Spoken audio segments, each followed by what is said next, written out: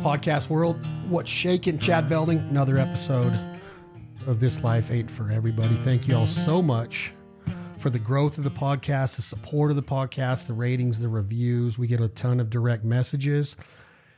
A lot of people seem to be excited about a lot of the guests we've been having. We're not going to stop. We want to keep having a diversified selection of guests and topics, all different walks of life. Some are celebrities, some are military, some are 9-to-5ers, some are athletes. It doesn't matter. We all like to hear the stories of everyday people, and I think that it's important to understand somebody's story. I think a lot less judgment would be passed if we took the time to understand, listen, hear, whatever it takes to know somebody's story, where they came from. And that's kind of what we're trying to do today. We are joined again by my good friend who I've been friends with for 20 years now, probably, 19, no, longer than that, 1997, I would say we became friends. I claim 15. 15? Is it only 15? It's 25. Almost 25. We met in 95. Unfortunately, I'm 45. 45. So, run the numbers. It gets ugly. I don't like to. Scott Chalene, he's back and he's in his insurance attire. I hear some good things are going on in the insurance world. So, you got a lot of momentum going. Well, I don't know if we should start with insurance or your new studios. This is absolutely off the hook. What a place. I mean, Isn't it neat? I got beautiful Lake Tahoe staring down on me. I've got one of my favorite things in the whole wide world, a fighter pilot protecting America's freedom standing down at me. We've got the Zac Brown band. We've got hunters and geese flying into our decoys as we speak. I mean, bow hunters. This is just amazing, Chad. What a studio you put together here. This is something. Yeah, and all the photos are done by our very own Tom Rashashine. Unbelievable. Who we have on Instagram at @TRashashine, RASSUCHINE, and he does a heck of a job. Look at I told him today, my least favorite picture in the whole studio, and I even went as far as saying, I wish I would have vetoed this one, is this Benelli 828U over under up against these pheasant feathers. And then, just because I'm not a pheasant hunter, but look at the complexity of that photo, everything that's going on in it. And it's literally just one bird with one gun on it. And just look at everything going on in it. It's bad to the bone. Oh, it's amazing. But I'd rather it be a greenhead. But the point of it is if you look around, you got greenhead ducks and Canada geese. Those are the denominator that I've always said has got me the humbling ability to have you in here and have the network. So you got Brian Moore in an F-16 that's done 135 missions to protect our freedoms. You got Zac Brown, who pays homage to military all of the time. I don't know if you've seen a Zac Brown concert live, but every concert, when he does Chicken Fried, he brings up a local soldier from that area. They communicate with the local base around that area in uniform. He comes out at the end when Zach's saying, hey, raise your glasses and give respect to our soldiers. He comes out, and so everything's based around the network that we've been allotted or allowed to be a part of because of our hunting heritage and the privilege of being a hunter. Leith Lofton and California waterfowl and Lake Tahoe behind us. And, it's amazing. Just a lot of the things that we get inspiration and stuff. So it's cool. And all of these things are built onto acoustic canvas that the sound will penetrate that canvas, where in regular canvas, like a wall tin, it's too thick and the sound won't penetrate it. You'd have to yell, but this goes right through it and hits the acoustical paneling and padding behind it. So you can hear it in these talking to me right now. It's almost like there's nothing else around us, to where the old podcast room was hollow and there was more of an echo and all that kind of shit. You do such a good job on the show, keeping things going and always, bringing up good topics and keeping the show rolling. But so it's always felt professional, but this, it's always had a professional feel and sound more like it. But now you've got that professional look in studio. It's just killer. It's going to be fun to be here today. Thanks for having me. And I love you being here. And I think that when, I told Matt Pendola this, and yesterday he was our first guest because he's been so active in getting me, geared towards where we're headed and do a lot of different things. I wanted to have him back in here to, Matt Pendola. And I love Matt. If it was a pull-up competition, I would have been the first guest, but no, I'm just joking. I would have only lost that pull-up competition by 10, 20 pull-ups. He can do, I think his record is 28 without stopping, but there's guys that can do a lot more, but nobody really understands that Matt weighs almost 200 pounds. Right. And he's still running the distances he runs and he's lifting pushing and pulling the weight that he does. But so he said the same thing yesterday, is that, the podcast has always had the good feel to it with the guests and everything, but now it's like we owe it to our audience to let them have a good listening and audio experience. What I mean? Absolutely. It's always good to know where you're at. When you're out there in the listening audience, it's always good to know where something's broadcasting from. I'm always interested in it. Yeah, and just the fact that the sound that they're going to get, the quality of it now is so much better. And I told Matt this, is that you can watch shitty TV with good audio way more than you can watch good TV with shitty audio. If a phone conversation or a TV show or something doesn't sound good and you can't understand it or hear it and it's clear, right, you're like, I'm out. Right. I'm done. You hang up the phone on somebody when it's breaking up, right? Yeah, I don't watch the Spanish channel even though it looks perfect. Yeah, it looks perfect, but I can't understand a word. You can't understand a word, but I can understand some just because of my Latin-based lingo of the Italiano. Oh, sure. So, okay, fine. We don't have to talk about insurance right now. I've been having this freaking ongoing argument, and I'm talking like texting and talking whenever I see Joey Gilbert, a mutual friend who's been on the podcast, boxing extraordinaire, very intelligent, ring craftsmanship and ring intelligence. The guy could fight. He can still fight. Oh, yeah. And he knows boxing. Oh, yeah. And I shouldn't even have the balls to argue with him. But I really think that this part two of Fury and Wilder, first of all, the excuse of I was tired when I got in the ring from having a 40-pound suit. Wow. He should have never said that. He needs to check himself with his PR team before he says stupid things like that. But the guy was 270 something pounds against a 236 7-pounder. Am I looking into it too much? When you sign up for a heavyweight fight, there's that mindset that you could be fighting a 300 pounder. Yes. But dude, Fury is not a normal he probably walks around at 305 pounds. That dude, he's 6'7" or he was 6'9". Yeah. He was 305 less than a year ago, I believe. If you see that body transformation thing, it's incredible. But even at weighing in at 270, I wonder what he walks around at. Oh, now he doesn't fluctuate like that anymore because, he's had some weight issues in the past. But I agree with you. Wilder saying that anything about that costume that weighed 40 pounds. I mean, how can you possibly make that decision? That costume weighs 40 pounds. Everybody goes, well, 40 pounds isn't that much. It's like lifting before you play basketball. I mean, it makes zero sense. You're about to go do the most grueling thing in sports. Right. Yeah. I mean, I don't know what's more grueling. You can argue that wrestling. There's plenty of things that are as grueling. But boxing's right up there. And to put any weight on, or to make that kind of decision on a costume, you're right. It's a PR nightmare. He's gonna not be looked at kindly for it. The thing about it is that 40 pounds is exactly the amount of weight difference between him and Fury, and I look at it as, is that a fair fight? Is it a fair fight? And I know they fought before and he was getting beat in that fight. And the only reason it was a draw was because of the knockdown in the 12th round, probably. Right. I just don't understand the mindset. Like Gilbert's like, dude, that was a craftsmanship deal. That was a fight that guy went in there and he had a game plan. And I'm like, he did hit him with some punches.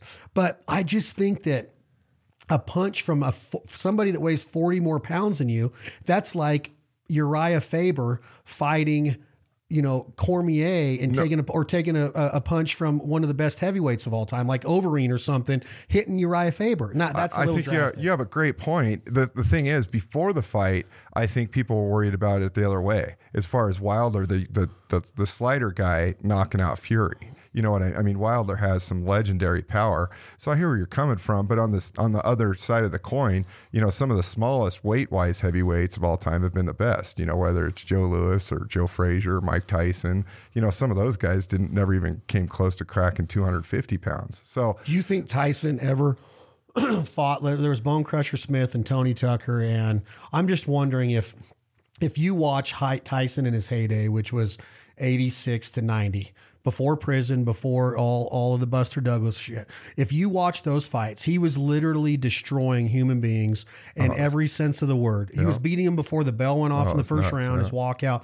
But I don't know if he ever fought anybody that was 40 pounds heavier than him. Well, and you make a good point, Chad, because I would have to look it up, but I don't believe he fought anybody over 6'3" even. Yeah. I mean, I don't even know if he fought a guy 6'3". These guys are giants. You know, Fury's 6'8", 6'9". Wilder's, 6'7", 6'7". I mean, these guys are monsters. So Tyson, whatever he was ferocious. He's 5'11". So it would look very awkward for him to fight a Fury. Maybe Bone Crusher Smith was 6'3". Yeah, maybe. But there's no way he fought over anybody over 6'5". How tall is Larry Holmes? Larry Holmes is maybe 6'4", 6'5". So I'm just saying, he never fought anybody like a Fury at a 6'9". It would look awkward. It would look really awkward. He would destroy Fury in one round. I believe so too. There's no doubt in my mind. The real problem I had with that fight is some of the criticism I've seen on Wilder's corner stopping it, which is totally unfounded. Fury had burst his eardrum earlier in the fight. He clearly had no equilibrium. And the thing that really kills me is the guy that throws the towel for Wilder is Mark Breland. Yeah. Mark Breland's resume, you can't question. I mean, he's a gold medal winner, professional fighter for years himself, welterweight world champion. Anytime you watch one of those fights and you want somebody to throw in the towel, to me, every single time you're begging a trainer to throw in the towel, they've never actually stepped in there and fought themselves. Oh, yeah. It's a guy that's been his trainer his whole life. A lot of times when you see early stoppages or stoppages where there's a little bit of controversy because they say maybe the fighter should have gone on, a lot of times the fighter or ex-fighter is the trainer. They know what's going on. Yeah. You should never, ever question a guy like Mark Breland for stopping a fight or throwing in the towel. Like you're saying, to your point earlier, it's a heavyweight fight. Guys can get killed in there super easy. Oh, yeah. Super easy. A guy like Fury winding up and throwing a punch at you as hard as he can and you don't have any equilibrium and you can't protect yourself, that's a very dangerous situation. So, when you're watching the fight, it didn't look that bad. It was a weird stoppage in the fact that he wasn't, usually in boxing, the guy's up against the corner just getting flurried, and then a towel comes in or the ref comes in, stops the fight. It wasn't like that type of stoppage. It was just, Breland knew that Wilder was in trouble. He knew that he wasn't himself. Absolutely. And it was really shitty because the first thing, and I'm sure in every pay-per-view household in the country, and probably live, the guys and girls of the spectating live audience that didn't have a view or an angle to see Breland do what he did, that ref took some heat. Like, I'm like, what are you doing? 100%. Because I didn't see the towel come in. Right. Because it didn't come in view of, I don't even think it passed the camera. Right. It went to the right of the camera view. I missed it too, yeah. So, but that brings up a point of these guys, you said they're giants. This ref's 5'5". Right. Like, who should have been reffing that fight? You know who should have been reffing that fight. Jay Nady. Jay Nady should have. We were saying it the whole night. He should do the all heavyweight. He's the only one that controlled the heavyweights. He can control them all. Why didn't he? You made a great point. I don't know, sitting there watching that, watching the pay-per-view that his eardrum's been burst and he doesn't have any you could see blood coming out of his ear in between the third and fourth round. The 5'5" official might not have ever, because you make a good, he can't look up and see that far, or you got blood all over your face. It's hard to tell it's gushing from your ear, but in between rounds, as a viewer on TV, you could easily see that.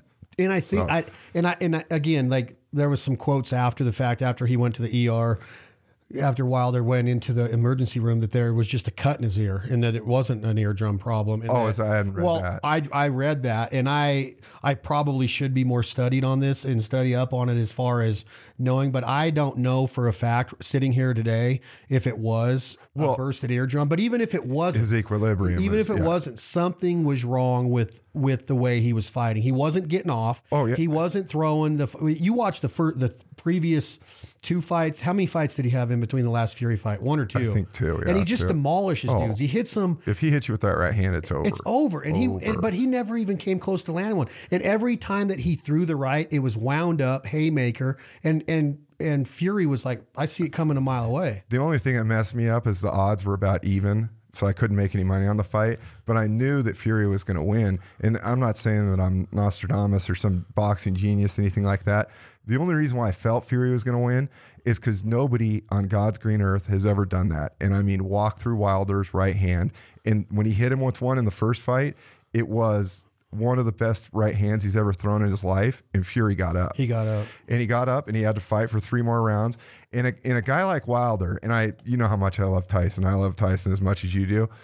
But at the end of the day, when you smoke somebody like that, and you're just used to people going away when you touch them with their power, and then they finally don't, it's just mentally hard to overcome. Do you think that ever happened to Tyson? I bet you it did. I think it did. I think it did in Bone Crusher Smith. Yeah. I think that was a decision, right? It was. That was a decision. And then, obviously with his Evander fights and Lennox Lewis fights, obviously those were later on in his career than we would have liked him to have been. That should have never happened. But still, you could see that, especially in the Holyfield fight, particularly when he bites his ear, he's just so frustrated that he won't go away because he flushes him with some shots in that fight. And he flushes him he goes, why isn't this guy going away? Even with his his signature right to the body and then the uppercut when the guy's trying to get his ribs unbroken. He hits him with all that. And he does it. And Evander's taking it. And I just have so many different views of Tyson. Like, you want to say he would smoke Fury. I don't know for sure that he would. All I know is that during that realm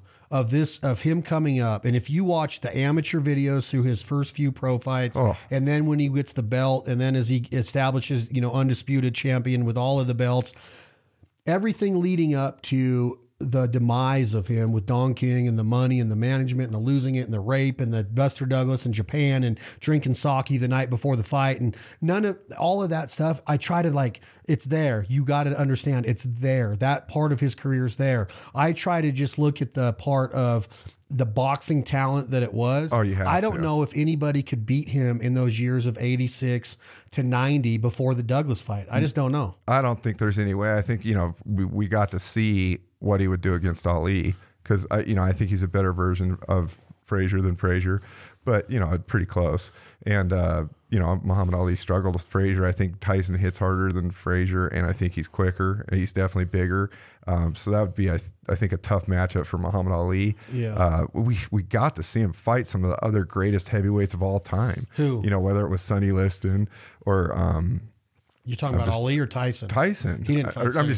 Ali. You get to see through Joe Frazier some of those fights, and you go, wow, this. I think Joe Frazier. You look at Joe Frazier, Mike Tyson. Mike Tyson just a better version of Joe Frazier. How old is Fury? He's getting up there. I think he's 36 or 35. How old was Larry Holmes when he fought Mike Tyson? 40. Okay, so there's not that much age difference. Okay, my point is this. Larry Holmes was a badass heavyweight fighter and champion. Oh, maybe the greatest jab in heavyweight history. He would jab people, and he couldn't. Tyson knocked him out in the 4th round, and he never got up. That fight should never have been sanctioned. Never have been sanctioned. But horrible. My point is that would Fury and would these guys that are at that age of 36, 37, they're experiencing some success right now. Well, Tyson did it when he was 18. He was the heavyweight. That's what's crazy. At night, he was the heavyweight undefeated champion of the world at 19 or 20. That part's nuts. And then people are like, well, he went off the deep end. I'm like, could you imagine going from Catskills, New York, and the young days of the amateur and cuss and all of the things that went on with D'Amato, and then all of a sudden being in a mansion with 4 Bentleys and 3 Tigers? No. I talk about that before, but I look at it like I'm referring back to this Fury deal with Wilder is when they brought him into the ring that night. Okay, when they brought Tyson and Holyfield and Lewis, was it those 3 or was there one more? There was definitely those. I thought that was it, yeah. I was like looking at him going, both of those guys embarrassed Mike Tyson. Yeah, that's exactly what I was saying. Him. And the crowd in that place lost their mind when they announced Mike Tyson. Oh, everyone when knows he walks who the real in. champ is. Yeah. That's what I'm saying is like, It's almost like those fights were fake. And I don't know, like somebody like Rogan, who's a very good, knowledgeable guy on fighting, or somebody like Max, or somebody that studies boxing, Lampley or somebody, what would they say? What would they say if you sat down a real, true, quote unquote, boxing genius or boxing analyst? What would they say of those guys are in there? Lewis had an unbelievable heavyweight career. Holyfield was light heavyweight and an Olympian and cruiserweight. Cruiserweight. He's an unbelievable champ. But what do people think when they see Mike Tyson with a tattoo over his left eye, knowing what he went through? Do you think that a real live boxing guy that understands the sport and the game way more than I do would go, he would eat those guys alive in his prime? I know Max would, and Rogan would. I don't know if Merchant would. Merchant's a little bit more old school. But the exciting thing about it is, it's awesome that we're even talking about this. And the reason why we're talking about it is because Fury and Wilder. And I think if I would have asked you a month ago, who's the baddest man in the world? As far as, well, I know, but it's weird these days because of UFC, right? It's not like when we were growing up, you knew who the baddest man in the world was. Is a simple answer. Whoever the heavyweight champion was, we always knew who the heavyweight champion was. It was a big deal to us. Everybody in the world knew who the heavyweight champion was, right? Yeah. I don't think everybody in the world's known who the heavyweight champion was for 20 years. You know, there's been a pause in it. And now after this Fury Wilder fight, I feel like we have finally. You saw they signed for part 3. Yeah, it's great. And they're making pretty good money, $25 million apiece, and now he gets a 60-40 cut of the purse. What Fury does because that was the agreement. Right. If they each won one, or if they went to part 3, Not whoever had won the one. Gypsy King. Yeah. Yeah. So I'm not interrupting you, but what I'm saying is that is it significant though that I just said McGregor? That you went, who's the best man? Because based on his last fight against Cowboy, which Cowboy's a stud, he looked like not a stud in that fight. He wore shoulder presses. McGregor was throwing shoulders and broke his nose, knocked his equilibrium out, then hit him with a left leg kick, I believe it was, the side of his head. Cowboy is way tougher than he showed that night. So then I automatically go, McGregor's bad. But McGregor got his ass handed to him by Khabib. And is Khabib almost like there's so many fights and there's so much content out there to ingest and digest as a fight fan. Who's the best fighter in the UFC right now? You used to be able to say there, it was GSP. Or it was Matt Hughes at one time, or it was Liddell in his heyday. But who is it? There is so many badasses that have come out of the woodworks, female too. How about Israel? This fight on Saturday night, this Chinese girl. Oh, she's incredible. Dude, she is. That's going to be and I don't even really get into female fights. And it's almost like I don't want to see girls beat this. But dude, these female fights in UFC are entertaining as hell. Oh, dude. It's going to be great. But you know what I mean? Who is the best man? I'm so excited for this next year because Conor McGregor, you mentioned him, is a totally different guy now. Wouldn't you agree? That's why I think I like him now. And I'm not saying that I never didn't like him. Is he humbled a little bit? And he apologized to all of his coaches about the run up to the Khabib fight. He's totally come clean. And I think you touched on it, just because he destroyed Cerrone like that doesn't, wait until Cerrone's next fight and he goes out there and destroys somebody else. It's not like Cerrone had a bad night. Conor created a nightmare for him. Yeah. That fight was over. It was over before the weigh-in. He was too strong, too fast, too much moxie, too everything. I mean, he stunned him with that first shoulder. But I'm talking about leading into an attack. Cowboy was like, I'm just happy to be here. Well, you're right about that too. Well, Conor always destroys you mentally before the fight. The only person he's never done that to is Khabib. I've never seen Conor McGregor look the way he looked though in the weigh-in. Oh my Lord. Dude, his quads were freaking heavyweight quads. I'd like that to be his last fight at 170. I don't care how good he looked. I really would like to see the rest of his fights be at 55. You want him to go down? Oh, absolutely. I think with his new vigor for training and his him relooking at what he did before the Khabib fight and really apologizing to all his trainers and apologizing to the fight game and everything else, I cannot wait to see a re-energized and refocused Conor against Khabib. Because you and I know Conor more than anything. I mean, for that guy, he obviously does not have to work a day in his life, no matter what happens. He's worth like $250 million. Yeah, I mean it'll be $1 billion here quickly because that proper 12. He's killing it with it, isn't fine. He? Yeah, and then this new Reebok. I mean, I think he gets quite a percentage off every sale of that new Reebok shoe. So I saw that too. It's just incredible. But to still have the hunger that you need after all that is, I imagine, incredibly difficult. So the fact that he is recommitted himself, and I think it's almost one of those things where he knows the financial side of things are done. That part of life checked off. Now the only thing he has to do is fight for his legacy, which is a beautiful thing. I can't wait back to sit and watch. Do you think that he fights Mayweather again? Did you see Floyd? Did you hear Khabib's contract to Mayweather? I just saw Dana White get interviewed about it this morning in the streets of Los Angeles. So Khabib wants to go 11 rounds, boxing rules, 12th round, 5-round MMA round. Mayweather would never, but Mayweather would beat him in way less than 11 rounds. Well, all you'd have to do is survive for 11. So if you survive till that 11th round and the 12th round starts, Mayweather's done. Yeah, but he would never take that fight. No, of course Well, not. he might. It's just an interesting I wonder proposition. if he would, because I don't know if Khabib could get 11 rounds. I don't with think he Mayweather. could hang 11 rounds with Floyd. I don't think there's any way. McGregor went 9 or 8 and got knocked out in the 9th. I think Floyd carried him. I mean, I think Floyd. See, you're the only one that agrees with me on that. Most people. No, it was a charade. Who did I talk to last about it? Was it Uriah or somebody was like, "Oh no, he was hanging in that fight. He hit. Maybe it was Gilbert. It was Joey Gilbert. No. He always wants to play the devil's advocate. He's like, "Oh no, Mayweather didn't carry him in that fight." I'm like, he could have ended it in 2 rounds if he wanted to. He probably he's probably only seen the broadcast once. I've watched it 4 times. All you have to do is listen to the Mayweather corner. It's brutal. I mean, they're laughing and going back and forth. After the first round, second round, I thought that was Conor's best round. Wasn't it second round or was it the fourth round? Second round, I thought that was Conor's best round. When I watched it for the 3rd time, I'm finally listening to everything because, the first 2 times I'm watching it, I'm just trying to figure. So after that round, they're both laughing in the corner. Like no concern whatsoever. And that was by far Conor's Mayweather and his dad? Floyd and Floyd Sr. Yeah. So it was, they put him away when they wanted to put him away. The round that they put him away, it was basically like, all right, let's go to work. And then boom, boom, boom. I mean, it was. Do you think the same thing would happen if he fought McGregor again, boxing? Oh yeah. It's 2 different worlds. It's like saying, well, this gal can really pitch. She's a good softball pitcher. Let's see how she does overhand for the Astros. So, Yeah. well, Astros is a bad example. They'd probably teach her a way to do it. They would cheat her. cheat her way. They would cheat her way. But it's 2 different things. It's 2 completely different worlds. I mean, you saw in that fight how quickly it would have been over if it was a real fight. Because Conor's natural instincts, or the instincts, or he's trained for all his life. He kept on going around the back of him. And that's all. He goes around back of him once and guillotine. I mean, that fight is over in 30 seconds. Just you can see it as they're boxing.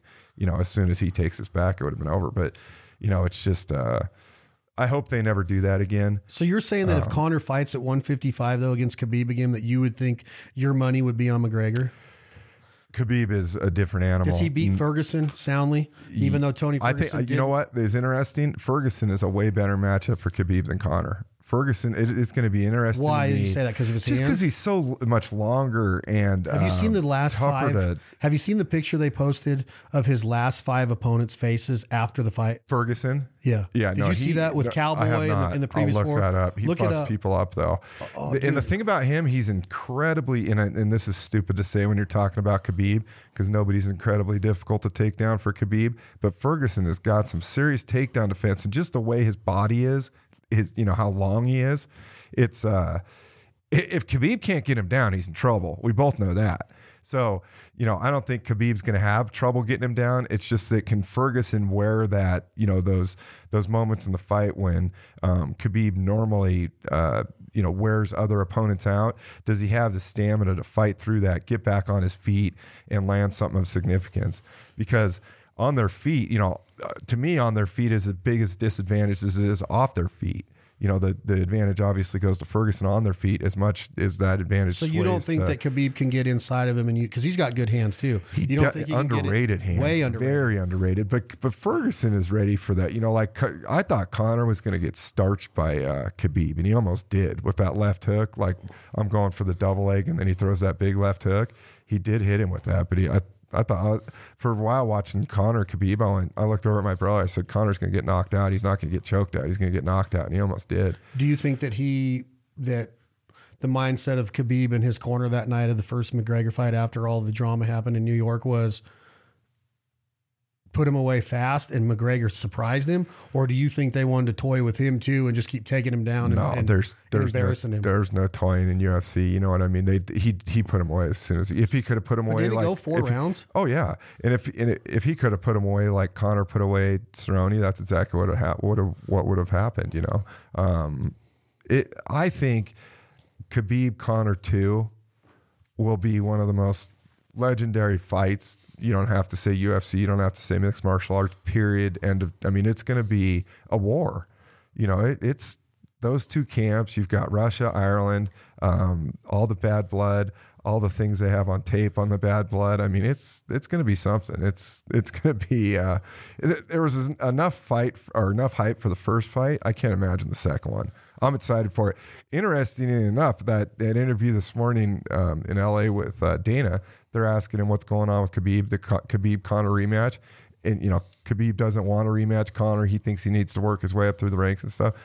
Dana White says, listen, I don't know if Conor's going to fight again before Khabib, but I'll tell you this. If Khabib beats Ferguson, it's Khabib McGregor. I don't care what Khabib wants. Oh, yeah, of course. I mean, that's going to be huge. I mean, Khabib can't dictate that Conor has to do that. And after his last performance against Cerrone, that kind of righty, I mean, Conor looked brilliant. It was a whole new Conor. So I can't wait. I think that Ferguson destroys McGregor at 155s or wherever they fought at. And I think that Khabib destroys them both. I really think that Ferguson, I take that back. I don't know if Khabib will destroy Ferguson, but I think that Khabib is going to get him down on the ground. And I don't think that we've seen a full Khabib fight in a while. If you look at some of his older fights and the way that he can ride people and the way that his submission game, I think that Ferguson is going to get smoked by him. But I think Ferguson against Conor I just think his boxing on Conor. Oh, I've never liked that matchup. Really? I've never liked Ferguson and McGregor. I've always been afraid of Ferguson because I love Conor. Yeah, no, it's always been a bad matchup for Conor. His height, he's as tall as Diaz, and he's a lot thicker and just hits a lot harder, like you're saying. His kicks, he's nasty. I know, and I just don't know why I have this mindset that Khabib smokes him. I just don't. I can't take it. His wrestling is amazing. His wrestling is on a different level of a lot of people that I've, in the UFC today, in my opinion. I mean, there's a ton of great wrestlers, but Khabib has extraordinary, superb takedowns, takedown defense, his riding style. He'll ride you for 5 minutes. He's just got that monkey strength. Yeah. And I mean, he's just a different type of wrestler. I mean, beyond world class. I mean, it's, What about incredible. Today's fighters from 155 to 170? Against the Liddells, which Liddell fought at 185. So, but Matt Hughes was 70s. Yep. And Sarah and GSP. What does GSP do against McGregor in GSP's prime when he was on his tear before Sarah beat him and kind of mixed things up? That was a weird fight too. I couldn't believe it. And that just shows you Matt Sarah's got that New York attitude. He's mouthy, but he's freaking smart. His ring generalmanship is awesome. And he beat GSP. That is a resume right there. Oh, that's amazing. But do you think that those guys back in the day, could they fight with today's fighters, or has it evolved so much with the training that these guys are on a different level than Matt Hughes was? I would hope that those old school guys would understand and realize that they're every bit as tough as the guys now, obviously. But this, like you just alluded to, the training's on a whole different level. I mean, they don't have, I would love to know, Matt, and I'm sure Matt Hughes' training regimen back in the day. I mean, he was just a good wrestler, and he was, had that monkey strength, like I just alluded to, just such a strong guy for his weight class. Great wrestler, world-class wrestler, and, could punch a little bit, but now these guys, that's, first of all, those guys weren't making enough money, especially when they first started out, to do it for a living. So, they're going to a job, and then they're doing MMA stuff maybe after work. These guys these days, obviously, it's their whole life. They go to boxing class in the morning, wrestling classes, jiu-jitsu class. They've got their whole day is around fighting. They've got a coach in each one of those individual disciplines. I'm sure those guys did too, but it's the local boxing coach at the wire. It's not a world-class boxer showing you, that's not your boxing instructor back in the day. Yeah. It's not a world-class wrestler. It's whoever, it's all those guys from Iowa that you're training with.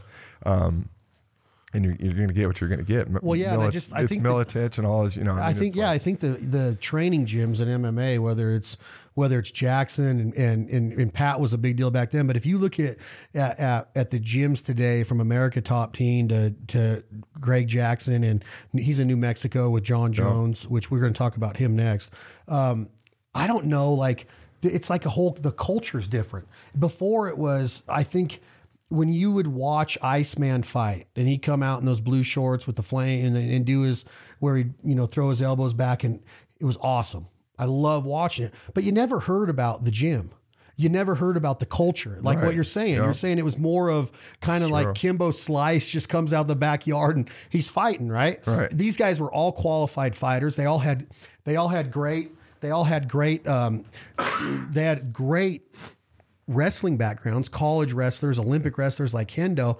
I'd still to this day, and I'm biased with Dan Henderson, I'd put him up against any 185, 205 or ever. Like he just always had a puncher's chance, right? And he was a world-class Greco-Roman wrestler. Well, Hendo's different because you're asking if the old school guys can compete in this generation. The answer is yes, I guess, because Hendo's done it, right? Yeah. He was with those old school guys. I mean, look at Hendo's career. I mean, he literally he's still fighting, right? No, I mean, he's he's done done now. finally. Finally. Unbelievable. I He's mean, 48. he fought some of it's an interesting when you ask that question, it's like, Well, you Bisping mentioned just Hendo's retired name. last year, and Bisping knocked him into the next generation of, like, he hit him as hard as you could get hit. Oh, that was so great. Probably landed a punch. But then he Bisping shot- had been and then talking crap to him for the entire season of Ultimate Fighter before that fight. yeah, that was not good. That's He why he still got that doesn't extra shot. I respect Bisping's career, but God, he just annoyed me the way he talks. I don't know I if it's was the never a accent, but Bisping fan. I've never really. I respect his career. I mean, he won the title, totally. Even though I think Hendo knocked him down the first round and the second round in the rematch. I don't know if Bisping really won that fight. Some people would argue that. Again, I don't know what Rogan, or I haven't heard. I'm sure Rogan analyzed it back in the day, but Hendo he's in the Hall of Fame for one of the greatest fights ever against Shogun. Yeah. And he also was fighting way before UFC bought Pride. He was fighting Rampage over in Japan. He was doing things to Silverson and Silva the Axe Murderer. Yeah.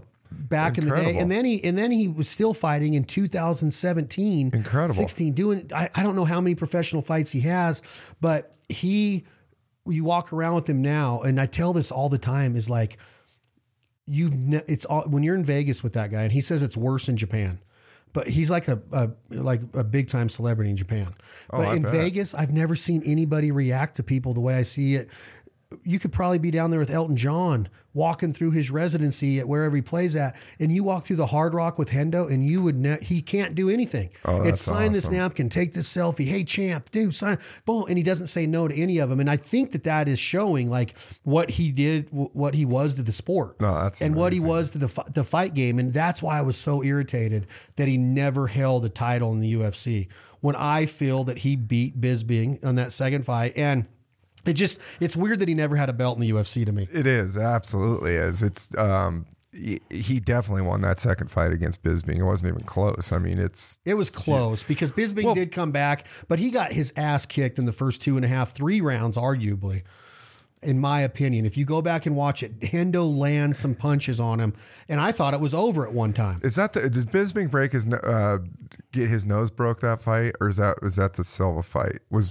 Didn't Hendo break Bisping's nose that fight, or am I thinking of Anderson Silva? Oh, he messed his face up. I don't Yeah, know if it yeah, was a yeah. legit nose broke. It might have been. Yeah.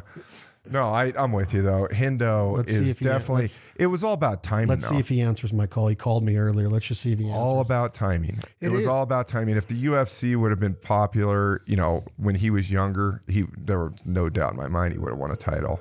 Had he been in the UFC for a longer amount of time, I mean, it's not even close. But he did.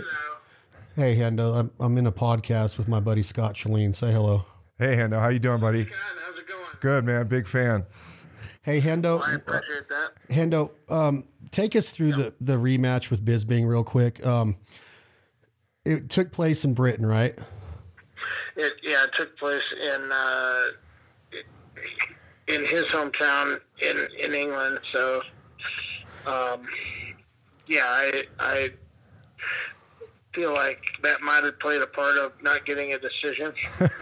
So So do I. That's what I was just saying. we're going over your career on this podcast as far as can the pioneers of MMA and guys that did what you did in Pride, and then your UFC career, which really it irritates me about the belt, but like the Matt Hugheses and the GSPs, could GSP match up with Khabib, and could GSP match up with McGregor? Is that a good fight, or is the culture of the game changed with the gyms and the training evolved enough to where these guys couldn't hold up. But then me and Scott are like, well, Hendo fought into 2017, 2018 and was winning fights, 20, 25 years into a fight career. What is your opinion on that? Would GSP compete with the Khabibs and the McGregors? I think absolutely.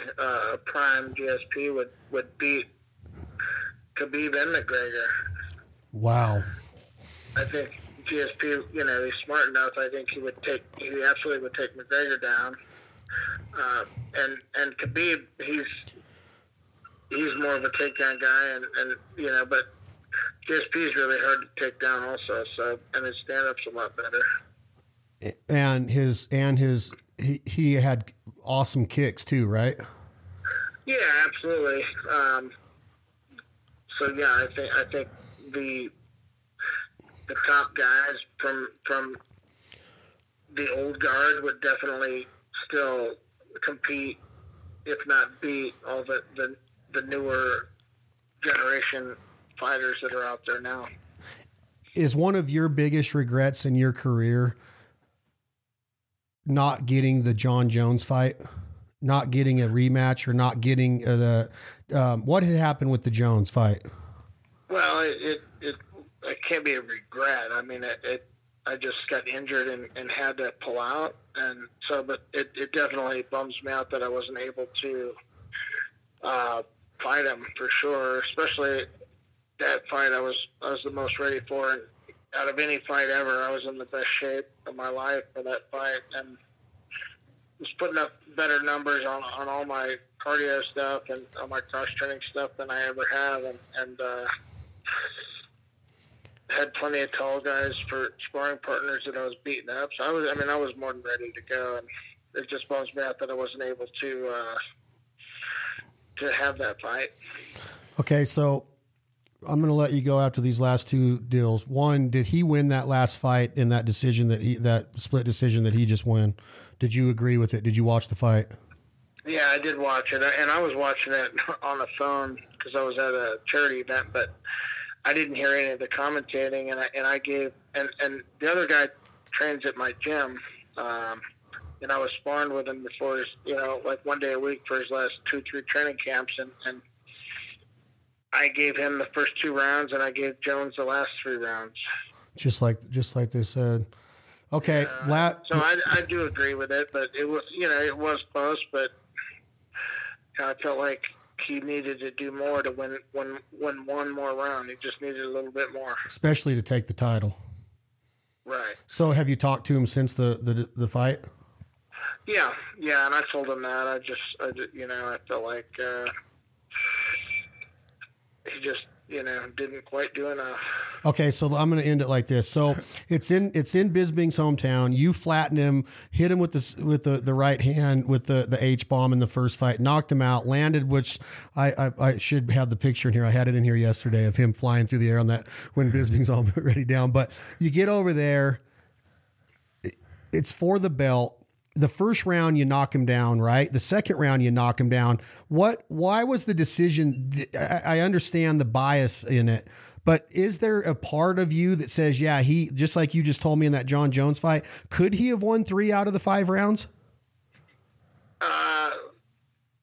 I didn't think so at all. I thought that it's hard to do that when you don't take a step forward. Won the first 2, and the 3rd round was close. I took him down in the 4th and the 5th. He kicked me in the balls in the 4th. I would think at the very best for him, it should have been a draw at most. If he did give him 3 rounds, a 10. All the judges are giving 10. They've changed their scoring since that fight, so they're really grading quite a bit more on damage and giving a lot more 10-8 rounds and I almost finished him in 2 different rounds, and all he did to me was touch me more. Did you break his nose? No, I don't think I broke. I don't know, maybe, but I think I broke his face. I thought you were all over him. It looked to me, I bet you if that knee would have been the other way around, and you would have, I wouldn't be surprised if you would have looked for a disqualification because you were all over him. but it was admirable of you, you know, to I don't think he would have continued like you did. Yeah, I don't know. It just bums me out that had to be, you know, that was my last fight, and it kind of left a bad taste in my mouth. Okay, I got just two questions for you before we leave. I just want one word answers. If Khabib fights McGregor again, like Dana White talked about this morning, assuming that Khabib beats Ferguson. Okay, that's the first question. Does Khabib beat Ferguson? That one is a good one, but I would say yeah, he does. Okay, and if they goes part 2 of Ferguson Khabib McGregor, is it a guaranteed for Khabib because of the first fight, or were you impressed with the way McGregor came out against Cerrone a couple weeks ago? And do you think McGregor has a fighter's chance, which obviously does, but in Hendo's opinion, does McGregor beat Khabib? Well, Khabib beats McGregor again, but McGregor didn't beat Cowboy. Cowboy didn't show up for the fight. So yeah, that's what I just told Scotty. Okay, it's escaping me right now. Who is the main event this Saturday with the two girls? Romero and Israel. Oh, Romero. Does Stylebender beat Romero this Saturday? I would, if I was going to bet, I'd say yeah. And you know, Romero definitely needs. He's capable and he has the tools to do it, but he seems to have forgotten that he's a wrestler. And I think if he pressures him and stays in tight and wrestles with him a little bit, he should absolutely win. But he never does that, and he's going to get beat up from the outside. All right. Well, thank you for answering my call. After I get out of this podcast, I'll call you regarding the restaurant, and I have I want to talk to you about coming up here and podcasting in the new studio. I think you really like. I need to get a picture of you in this studio. I brought your shorts and your UFC gloves signed in here yesterday with the Bisping picture, and I put it up on my shelf, and I'm keeping it right there. And then the guy that produces the show, Tom Rashashin, said that until Hendo comes up here and proves himself and can fight Tom, we're not putting your shorts in the studio. Yeah, well, tell him to quit looking at my short set. He's gonna stain them. All right, Hendo, I'll call you in a little bit. Thank you. All right. Oh, that was tremendous. How cool is that? Like he always has a good idea of a pretty fair outlook on fights. Like he doesn't just, like, if you asked him, do you like McGregor? He can't stand McGregor. Oh, I'm sure. And I think it's that old school mentality of you don't need to talk that, but then you can't argue the fact that got McGregor $100 million fight with Mayweather, and it's got him worth a lot of money, which Hendo's worth money, but he's not worth McGregor money. But he doesn't like that fighting style, that pre-up talk a bunch of smack style. Yeah, Henderson doesn't have that personality. You know, obviously he doesn't have the same personality as Conor. As far as, you know, even if they weren't fighters, they have two different personalities, right?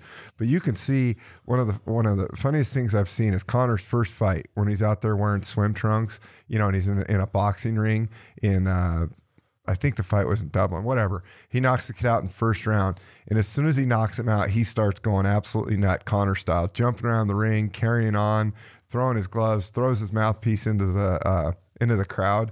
And I'm sure you've seen it before on the Conor documentary. His coach comes up to him and says, listen, there won't be any of that. You know, if that's how you're going to act, that'll be your last fight, lad. You know, like, that's not how we act in my gym.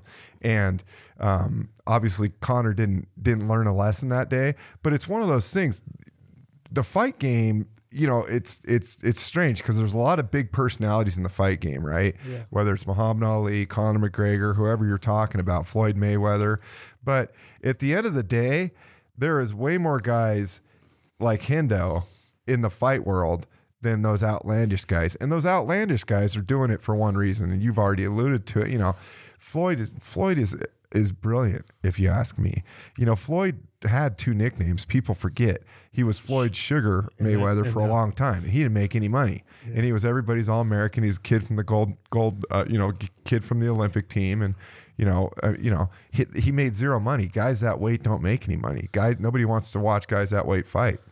So then he became Money Mayweather, started turning into everybody's worst nightmare. Looked like Apollo Creed coming out in Rocky IV. And he's my favorite. You know, as you know, he's one of my favorite fighters because he's such a good fighter, maybe the best defensive fighter in the history of boxing.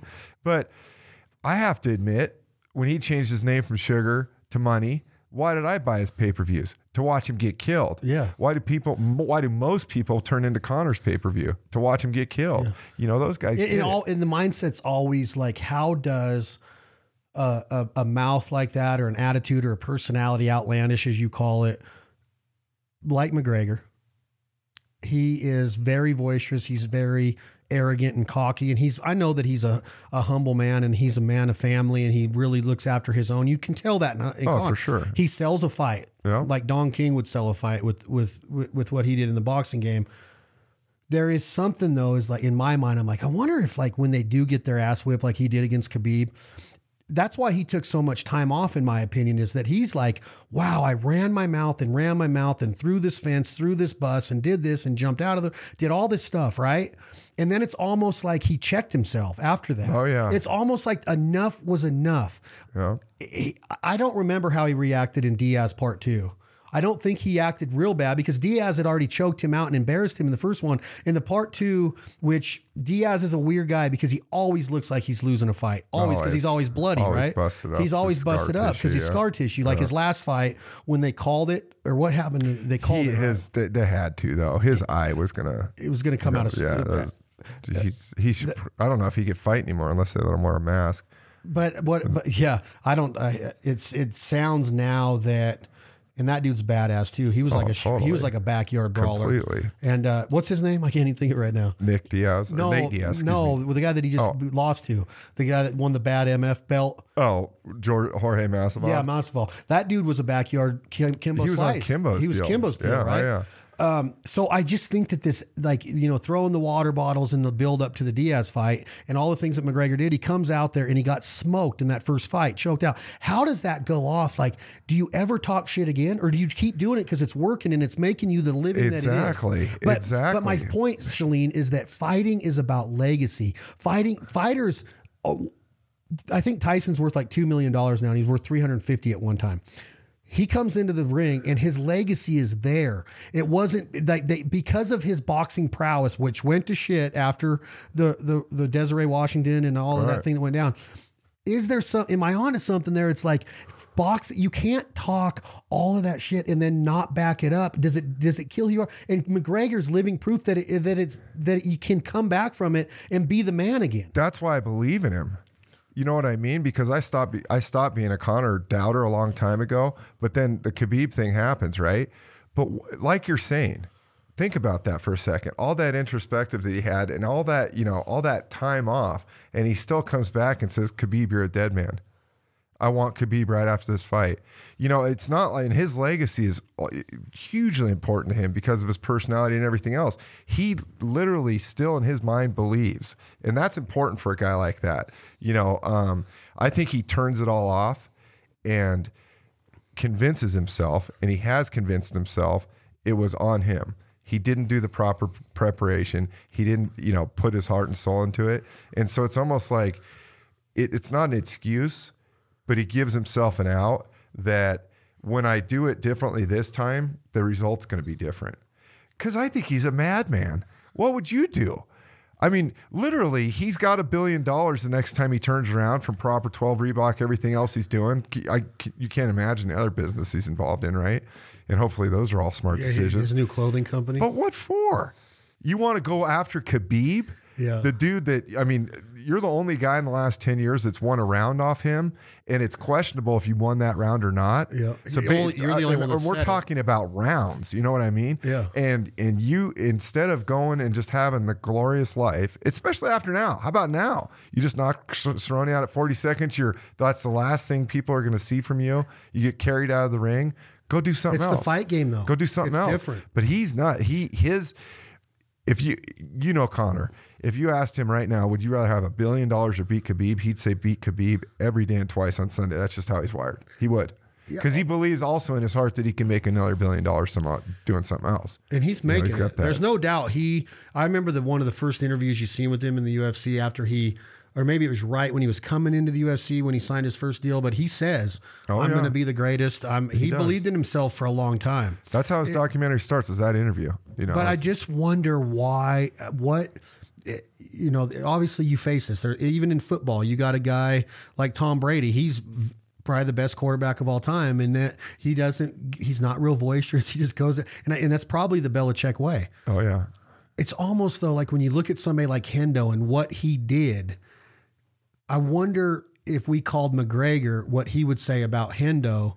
Like if you asked Hendo, like what the respect level of fighters is, I wonder if McGregor has that utmost respect for fighters. I know he does for the fight game and his legacy, but does he say, oh man, Hendo, I whip his ass in one round, and not give Hendo the due respect that somebody like Hendo or Matt Hughes or somebody deserve? And that's where I was going with that whole, I wonder if the fighters of yesterday, of the 2004, 5, 6, 7, when we really started getting into UFC, could they compete now? I wonder if McGregor looks at it like I would destroy GSP, or does part of his mind go, and not just saying, to build a fight with GSP to make money. I'm saying, wonder if part of McGregor's mind goes, yeah, he really was a talented fighter. I would have to really hone in on my wrestling takedown defense, and I'd have to watch leg kicks to the temple. Like, I wonder if he would respect those guys, because now it's almost like he doesn't respect any fighter. He gets his ass kicked by Diaz and then comes right back in the next press conference and says, I'm going to kill you. He gets beat by Khabib and says, I'm going to come back and I'm going to smoke you. He's selling fights. I get that he's worth a lot of money, but is he doing something? Is that his psyche telling him that that's all he's got? Because you say he believes in himself, but is he really have respect for the other fighters at all? I think he does. I think he has to. Anybody that's stepped into that octagon, I think he has respect for. And that's an interesting question. Like, at the end of the road, right? That would be the interesting thing to talk to him about, because Hendo made a lot of money fighting. I'm sure Hendo's secure. He's got everything he needs, and he did it the right way. He never disrespected one of his opponents. The opponent that disrespected him for 3 months or however long that Ultimate Fighter thing is, every single day got an extra punch. And that's about you can never accuse Dan Henderson of bad sportsmanship or anything like that. He's one of the classiest guys to ever play any sport, right? And he did it the right way. And he's just a good dude and a great American, all that. And so he didn't have to compromise any of his values, any of his ethics, any of his morals, and he still came out on top with less money than he would have if he would have been a total loudmouth asshole, right? There's no doubt about that. If he could have sold more fights being some outlandish personality that's not Dan Henderson, but he never got off being Dan Henderson, which is an awesome thing. So now his career's done. You just talk to him on the phone. He doesn't look back and have any regrets. So that as a man, that's all we want, right? Is to be sitting on that front porch swing when you're 80 years old and not have any regrets. It's too late for me. But that's all, good on Dan Henderson. Now let's take Conor over here with 10 times more money and 10 times more problems. And I hope his marriage and his kids stay together and everything else. But at the end of his career, when he's at where Hendo's at, what's he going to look back and say? Is he going to look back and say, I'm glad that I made this extra $100 million in the fight game for being an asshole, because if I was just a plain vanilla fighter, I would have made this amount of money, and I made $100 million more because I sold that. I was that good at selling fights. Was it worth it? My fellow fighters, you just heard Dan Henderson, no respect for Conor. None of the fighters do. Hardly any of the fighters have respect for Conor. Right. And so, I just look at those two guys on their front porch swings. I think they're both going to have way different thoughts on how they got there, and I guarantee you that Conor's going to have some regrets, because Conor's attacked people personally in a big way, and again, it's to sell the fight, but you don't, he's a bad son of a bitch. Taking it. First of all, we both agree that he's a bad son of a bitch. God, he is an awesome. Are you kidding me? Mixed martial artist. Oh. I just think that I just don't know, like, what you're saying is there a problem with being that way though? I don't know. Like if Dan Henderson's fine with the way he is, does Conor want his kid to grow up and see the things that he did to sell these fights? That's a good point. Like is that something that he's proud of, the way that he honed his career and established himself and presented himself and carried himself in the UFC? And I think that's why you're seeing this new Conor. In a way, he's still got some of those outbursts, but I think there's a maturing process in things too, right? To where, but not everybody is cut from that Dan Henderson, that Matt Hughes farm boy mentality. Right. Some guys, Conor doesn't. Some guys are the Muhammad Ali's, and some guys are the, that they got to have. There's walkouts now that have 12 dancers in a live rapper, and I mean, Hendo's come out to live music, and it's been Aaron Lewis, Country Boy. Oh, that's always and Matt Hughes come out to Hank Williams Jr. Not that I care that it's rap against country music. I'm just saying, like, Mike Tyson came out in black boots and a towel like Rocky Marciano and literally destroyed people. Yeah. And then you look at the Carl Weathers walkout against Ivan Drago, and he died. And you got all this mouthing off, time to go to school, boy, ring the bell, all this shit that Apollo Creed was doing. And Ivan Drago, granted, he was literally injected with horse hormones and whatever he was taking in Moscow, but he destroyed him and killed him and brought tears to Rocky and Adrian and everybody's eyes, right? That's what my whole deal is that is it worth, who are you impressing by walking out? Like Stylebender will come out on Saturday night with 5 people in front of him dancing with a choreo. He's a great dancer. Yeah. But would it be better suited just to come out and not be the showman and just come out and fight? What is the difference? Tyson would come out and just fight. Right. And then you got guys that are coming out now. Like I said, it looks like a circus. And it's literally like I think that Bronze Bomber was literally like an 8-minute, 10-minute walkout. Oh, it was horrible. It was terrible. And what about freaking Fury? He had the fake girls carrying him out, and he's sitting up in the king's chair, and none of it made any sense. Now, the baddest part about that night was him singing American Pie, Don McLean. Oh, did you know it went on a little too long? Did you know he serenades his wife after every win or after every fight he's never lost? He does that after every fight. He serenades his wife. Not lost. Every fight he's ever fought. Lost. No. I'm saying he does it after every fight, because he only does it after wins, but then he's never lost. So he's done it after every fight. Yeah. He did Don McLean American Pie, and I was unreal. like, that is awesome. But I just don't understand, like, where is the mentality? Are you a showboat like Floyd? You're saying when he changed his name to Money and he started doing all this extravagant shit, it's almost like, why do you want people to look at if you follow Floyd on Instagram like I do, he has an obsession with Rolexes and $1 million watches and shit.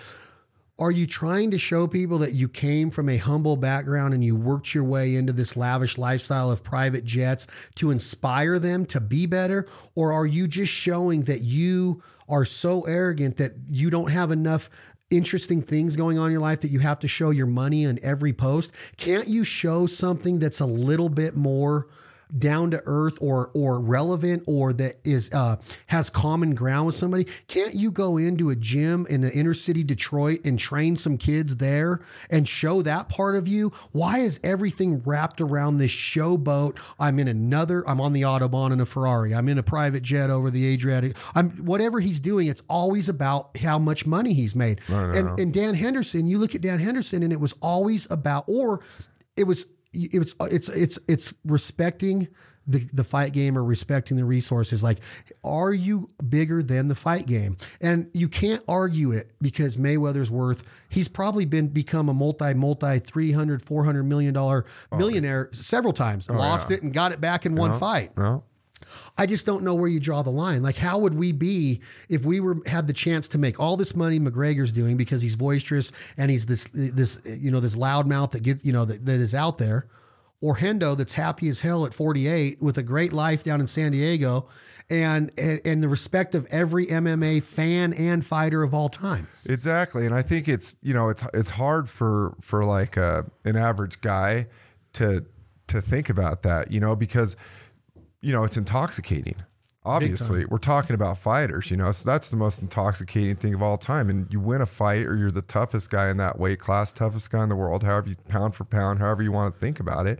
That's every guy's dream, or most guys' dream. I mean, that's an intoxicating feeling. It's like I go out to breakfast with these guys every Friday morning, and sometimes whether it's Tiger Woods or whoever it is has indiscretions with their wives, and all the and guys are going, well, man, that's messed up. I wouldn't cheat and stuff. It's like, well, okay, that's great that you have morals, and I have morals too. I've never cheated on my wife. I would never cheat on my wife. But the problem is this: those guys and their options are a little different than my world. You know what I mean? I don't have the hottest blondes in the world pulling on me 24/7 saying, hey, Scott, I want to get together with you, this and that. I mean, that doesn't happen in my world, right? So it's one thing to remain faithful. Christy, he still thinks you're a hot boy. Oh, she absolutely is.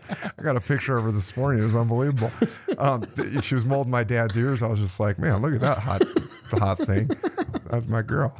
But you know what I'm saying? It's easy to pass judgment when you're not in that hard to put yourself in those shoes. When you're not entitled to wear the shoes. But Hendo, in every But no, but now you're talking. It's all the same thing because it's all. I don't know though. It's all in that intoxicating fake. But mistakes are going to be made. 100%. I get that part of it. But look at a guy like Hendo. Like I said, he's got a strong enough personality, strong enough willpower, all that none of that changed him. Probably because he was a really tough kid. But he made mistakes. Well, he's a tough guy his whole life, right? I'm talking about the respect of the game. Right. The respect of your peers. Like, Dan Henderson made mistakes. I'm sure of it. I'm sure that he did things where he looks back and went, man, that life. I've done it in this little lifestyle I have. I've talked to you about it many times. Sure. The mistakes are going to be made, but do you still disrespect your opponent and get personal like you said Conor has? Do you go in there and say, I'm going to murder your family, which I believe was one of the quotes. Oh, yeah, he definitely, but he definitely does it go that far because you seriously are crazy? Or are you a genius that that you're going to pad your bank account that much, but you're still going in there and he got destroyed by Khabib?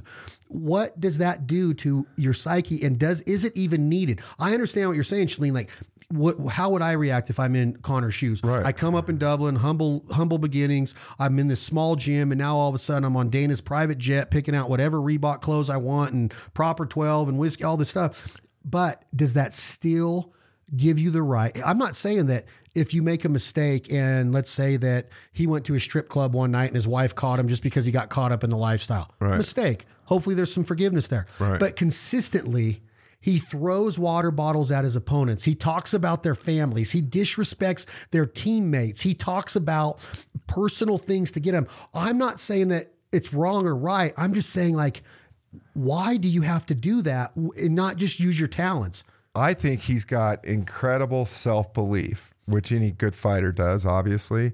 But mixed in with that, just a good enough amount of crazy. You know what I mean? I really believe he has such self-belief that he's crazy enough to believe that everything he's doing makes sense now. And like I said, and you've said too, he's changed quite a bit with these big transgressions, with his suspension ever since he came back for we haven't even talked about the fact that the reason why he had the Cerrone fight is because he just got back from suspension. That's the only time he could fight. So I really do. But what happened beside the suspension? There was something else too in a bar. No, he cocked that guy in the bar. Broke his phone. Threw his phone down. Did you see footage of that? Went to court. Like, it was horrible. Some guy just having a beer in the pub, and he walked in with a bottle of Proper 12. Said, "Hey, everybody, have a shot." That guy said, "Stuff it." And, he cracked him one. It's like, God dang, Conor. I mean, but that's what I'm saying is that fight game. Most guys would tell you that if you're an MMA fighter or a boxer like that, you never use your hands on somebody like that in public. No. You never go start looking for a fight or starting a fight. Now, even if that guy said, your wife is this and your mom's this, Conor's got to be the bigger man of being, again, put yourself in his shoes. Right. Is he showing off? Is he crazy? Is he bringing attention to him? Now he's all over national news and the BBC, and he's in the courtroom and he's doing this stuff. But our whole question right now is, when he's sitting on that porch when he's 75, is that stuff warranted? And it doesn't have to be. There's something to be said about people that go that extra mile. And we sit here and we're like, well, Tyson's my favorite fighter of all time. He went to prison for rape. Did he rape her?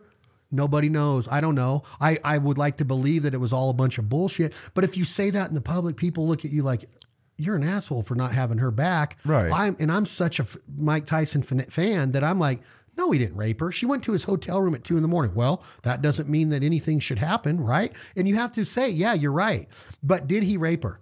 Did he make the right decisions? He made a lot of bad decisions. And I'm sitting here saying, I love Mike Tyson. Absolutely. But I'm going to err on the side of judgment. I have a daughter, and tell her if the heavyweight champion of the world ever invites you over at 2 a.m, you'd skip it. Yeah, you skip it. And don't just show up in a trench coat. Especially if it's the heavyweight champion of the world. Which that's not disrespect to girls. I'm just saying, you're not going up there at 2 a.m. to have tea. No, exactly. I think you're the answer to, when Conor's sitting there on his porch, I think that part of the craziness of him will protect him.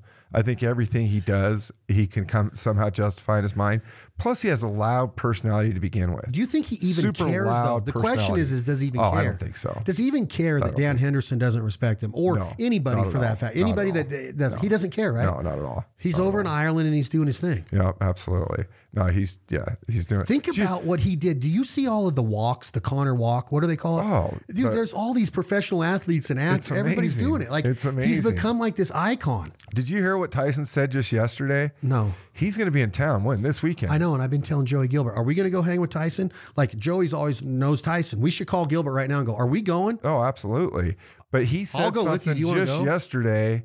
Who was he talking to? Anyway, he said, ever since my boxing career ended, I feel empty.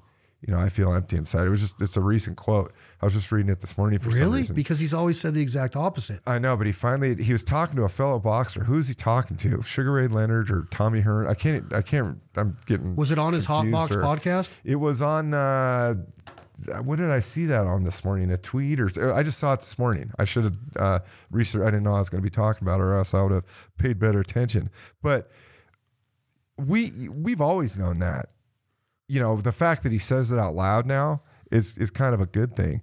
But he said something to the fact of, I was such a tough guy, and I'm still a tough guy. And I really struggle keeping that monster in still. Because if I let him out, it would be scary. I was just reading this thing, just going, "Oh my God!" I got goosebumps like thinking about him saying that shit. Ooh, can you imagine? Because unfortunately, There's I think never been a heavyweight champion ever like gosh. of any weight division. No, dude, if you watch his walkout back in the day with when he comes out with Rooney, and you're just like, "God, dude, look at this! It's so raw. Oh, it's so unchoreographed and raw. Like there'll never be another 19-year-old undisputed heavyweight champion of the world. Well, you'll never see another world heavyweight championship bout, or at least I can name at least 5 or 6 of them where the opponent, their bottom lip is literally quivering and they won't make eye contact. Never. Like, and he's whether it's Pinklin Thomas or Pinklin Thomas is if he moved to Reno, would be the toughest dude in Reno. Yeah. Pinklin Thomas is nothing to, all those people None that of he them made. were. He made, but we're at home laughing at him. Like, look, he made his bottom lip quiver. It's like, that's Pinky. That guy can whip everybody's ass. Oh, yeah. Anywhere other than Tyson. Do you remember the build up to Spinks? Oh yeah, dude. Everybody thought he had a fighting chance, and Spinks is undefeated. He was People undefeated. Forget that. 91 seconds. He was in the crowd. He knocked him into the crowd almost. People forget how Spinks was tall. He can move. But my point, I didn't finish what I was saying. If you go back and watch the face off in the middle of the ring, I honestly think he shit his pants. He was pissing his pants. No, he had white trunks on. Sweet, that was a bad idea, bad night for white trunks. But you're absolutely right. That fight, you could cut that with a knife. Even watching it on TV, you're just like this. I was shocked at last 91 seconds. So are you. It's just like, wow, this fight's over. Oh, yeah. That's how they all were. You said it in a podcast last year about how you never even wanted to go take a piss during a Tyson fight. Or you'd be a minute late for the fight and you'd miss the whole pay-per-view. And I don't know. I just think that you think about Tyson saying that. But for the last 15 years, he's been saying that I regret what I did in the ring and I regret being that monster and I regret doing this. And he's trying to play it all down. But how do you not do what he did of going from this lifestyle to bad management, or what Don King did? I still think to this day, he doesn't want to be in the same room as Don King. Oh, there's no way he does. And so I just think that is McGregor formulated and calculated in what he's doing and doesn't give a rat's ass what Khabib or what anybody thinks of him except the new owners of the UFC in Reebok. You talk about endorsement deals. He's the face of companies. Well, he's the face of two companies that he owns. Now he's the face of this Reebok deal. That means that he's got an audience. He makes impressions and gets engagement. But he obviously moves the needle. He moves the needle. So there's a lot of fighters out there that are talented bastards that aren't getting those deals. Right. And does his attitude get him those deals because he has become a rock star of the game? And does he not even care that we're sitting here? I know he doesn't care that we're sitting here discussing it, but does he even care that none of the pioneers or the trailblazers or the guys before him, or even the guys that are in the fight game right now in the octagon, does he even care that they don't respect him at all? Well, you got something going there, but like Dana White said the first time he met Conor, after he met him and in his personality and how funny he is. And, he's a hilarious guy. And he said to himself, if this kid can fight at all, I'll make $1 billion off him. And so ever since he said that, it has been proven Conor can fight. Did Conor talk himself into those first few a little bit quicker than the normal guy would have? Did he climb the ranks quicker than a normal guy? Because of his personality, I absolutely believe so. We're not here to take part. We're here to take over. Just all his legendary quotes as he was making his rise. He's got that it factor that everybody talks about. There's just something about him. There's just something about him that's that undescribable thing. And so I think he that only goes for your first 5 fights, right? You maybe move up the ranking just a little bit quicker because people are interested in watching you fight. So that gets you better fights. But then you come to the crossroads of, it doesn't matter how quick you get the Aldo fight when the Aldo fight lasts 13 seconds, when Aldo's destroyed everybody at 45s for the last 10 years. Everybody. He was Khabib-like at 45s. Nobody had won a round off him in 10 years. And you go in there and knock him out in 19 seconds, whatever it was. Then all that talk really has to stop. You know what I mean? And it's just like, well, that was like the perfect marriage of him talking a lot and backing it up, and the UFC kind of putting all their money behind it, and then him continuing to back it up. And so at the end of the day, it's a great question because it's one of those chicken before the egg questions. But if he couldn't fight, we wouldn't be talking about it. You know what I mean? But there is on the other hand, yes, he did, I think, move up quicker than your normal. Well, look at John Jones. Johnny Appleseed. We were going to transition into John Jones. He is one of the most gifted fighters of all time, in my opinion, in MMA. He's never lost except the disqualification of Matt Hamill. Right. Some would argue maybe this last decision, but like Hendo said, 3-2 is what I had it. The dude is a stud. He got a hit and run. He got busted with drugs. He got busted with steroids and performance-enhancing drugs. He seems to have respect for people. He seems to be, he praises the Lord, and that's to each their own. But he seems to have respect for the fight game. But his pay-per-view numbers aren't there. No. He doesn't sell out arenas, they say. Even though I watch every one of his fights because he's so good. He's so badass, and he's so unorthodox and does such out of the box moves with his elbows and spinning back fists. And the shit he does is unbelievable. Oh, it's incredible. But he doesn't have the money it factor that you're talking about. And he should. He's a good looking dude. His brothers are in the NFL. He came from an athletic family. His story's there. He's at a great gym with Jackson in New Mexico. And then you look at his social media compared to Conor's and the endorsement deals that he's got compared to Conor's, and it's not even on the same level. No, he doesn't. He does. And he would destroy Conor McGregor in a fight, even though he's heavier. Oh, yeah. He's heavier. What does he fight at? 205? Well, yeah. He's a 205. He's way heavier. But you're absolutely right. He's as far as in the octagon, he's 10 times better, than Conor. He's, like you said, hasn't ever lost a fight. Could be the best ever. Incredible. Of all time. I don't think there's any question. He's 25-1. I always say he's 26-0, 27-0. He might be 26-1. He's 26-0-1. No, Yeah, he so got he's- the loss in that. Yeah. He didn't get a no decision. He took the No, disqualification. he has a loss on his record only Matt because of Hamill. those illegal elbows to Matt Hamill. Matt Hamill couldn't even hear him.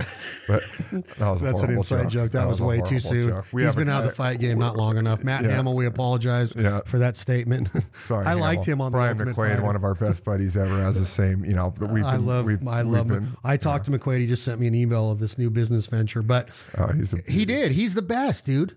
He is, and he doesn't, absolutely he is. has, he just doesn't. He doesn't have that it factor. You know, like the difference. I always look at it like, you know, some people can move the needle, some can't. You know, like my wife would pay for Conor to fight. She wants to watch Conor. She doesn't. You know, she watches the John Jones fight. She doesn't even look at the TV. You know, I can't argue with her, but it's like that's just just that. Some of whatever it is, a lot of his fights are Floyd Mayweather-esque. Like he'll go 5 rounds with somebody when you think he should just be ending it in 1 or 2. Right. A lot of his last few fights have gone 5 rounds. His Gustafsson, the real last time where he showed out was the Gustafsson Part 2, where he came back after the first one, where a lot of people thought Gustafsson could have been given that decision. He smoked him in Part 2. That was impressive. It's almost like John Jones can't be challenged, and mentally he's like, I don't really feel challenged, and I think that this last fight, I think now he's going to have to go into training going, dude, there's some talented dudes out there that are almost beating me. And if he loses one fight, he's probably done. Because I don't, like we talk about the respect fighters have or your peers have for McGregor because of what he's done. This guy has probably less respect because of, and he should have all the respect for his talent, and I'm sure he does, but because of the cheating and the doping and all of the things that he's done when he never had to.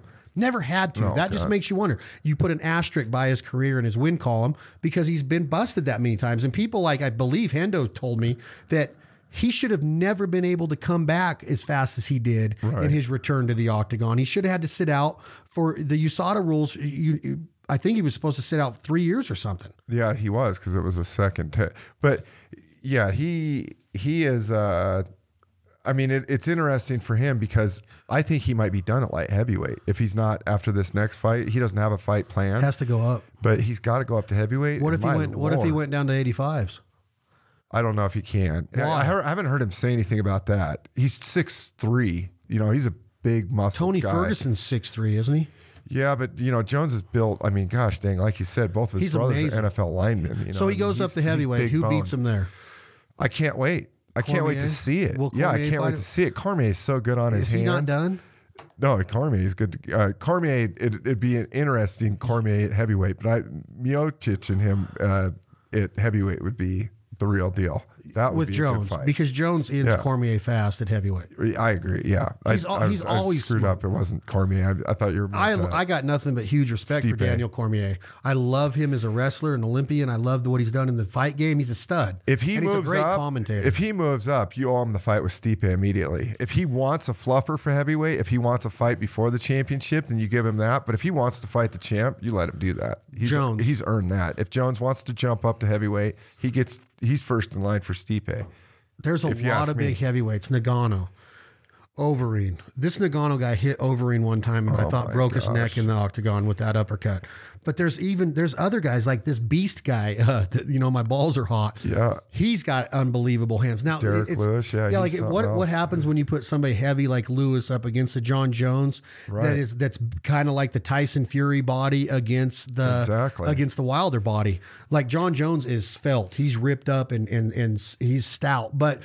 I just don't know if anybody we just named, hands on Stipe are good. Right. Cormier is a world-class wrestler, freestyle Olympian. But he's got to change how he fights. You know how he likes to grab your hands at light heavyweight, and he likes to. He gets hit with one of those hands from Stipe. But he doesn't mind taking a punch at light heavyweight because he doesn't. Point. You know what I mean? Like nobody can hurt him. He can beat up both his brothers, and they both play on Sundays, like you said. Yeah. I mean, he's a tough guy, but like. You cannot fight like that at heavyweight. I don't give a shit who you are. No, you can't grab people's hands. You know what I mean? Like Diaz does. He's different. He's always trying to grab people's hands, slapping them and shit. And then he'll wear one to land too. Not only with guys that weigh your same weight. You can't play that game with Stipe. I'll wear one to get inside to land 3. you'll be thinking is, I wore the one. Yeah. Yeah, you're sleeping. What time's the fight? Yeah. No. So, and Stipe, and I don't remember what the reaction of what Cormier said after the rematch, but he wasn't happy with himself at all. Like, no. Stipe went in there and did what I thought he was going to do in the first fight. And I hate saying that stuff about Cormier because he's one of those fighters that has that quiet career. Right. He was a 2-time belt holder. Oh yeah, in 205s, in light heavyweights and heavyweights. Yeah. He is a stud. Oh. He's an Olympic medalist. He's a stud. Yeah. He's a great person, it seems. In that fight, you're in his whole career, you're just like, well, it's there. When he's done it, he's proven it, and you're just kind of like, he's not the guy that you just don't think that. And I think it is because my mental block with Daniel Cormier's career is what John Jones did to him twice.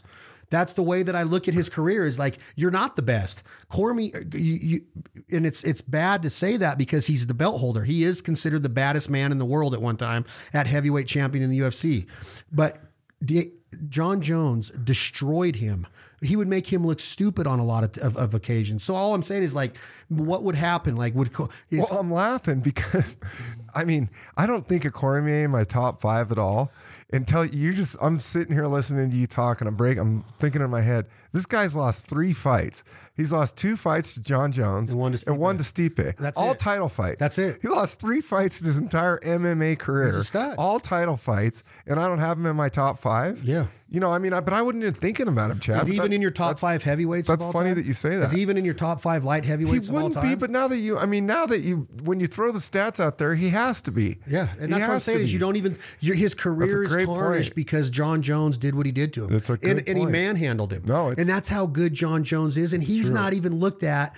He's not even the guy that is the face of the UFC, and he is the baddest fighter in the UFC. Bro. Khabib's a stud fighter too, but he might be like a John Jones-esque kind of deal to where he's just, or Cormier kind of career. It shows you that, do you want the legacy of being the baddest in the world and going home and having your family like Cormier does, and a respectful commentary job now, and the respect of all these fighters, and a great friendship with Rogan and Dana White and all of that? Or do you want the 500 million or $1 billion in a castle in Ireland with a whiskey being poured down your throat in a flask, or in a freaking what do you call those things that you put oil in a car with? I can't even think of it right now. Come on, dude. What are they called? What do you mean, a funnel? Yeah, a funnel. If you own a whiskey company, I guess he's got funnels of it. But anyway, I'm saying is, like, you think about John Jones' career, and you're like, he's not even considered the best there is. I think he's the best fighter ever in the UFC all around. A lot of people would say Spiderson Silva. Some people say GSP. I think John Jones is freaking unreal. But then you watch his last few fights to where you're like, man, he better get his freaking ass going. He's going 5 rounds with dudes that he would probably admit should not even be in the octagon with him, and they're proving themselves. Well, so are they catching him? Is he not training as hard? Is he getting too old? He's never lost a round until that last fight, with the first fight with Gustafsson. He might have lost a round going into that fight with Gustafsson. He's never lost a fight, really, a legitimate decision or a knockout or a TKO or anything. No, exactly. And he's not the face of the UFC. Daniel Cormier has lost 3 fights, and he's not the face of the UFC. Yep. Conor McGregor is the face of the UFC, and he's lost to Diaz. He's lost to Khabib. He's had other losses besides that. But he did what he did to Aldo. He did what he did to Mendez, which Mendez is a bad son of a bitch. He took that fight on 10 days.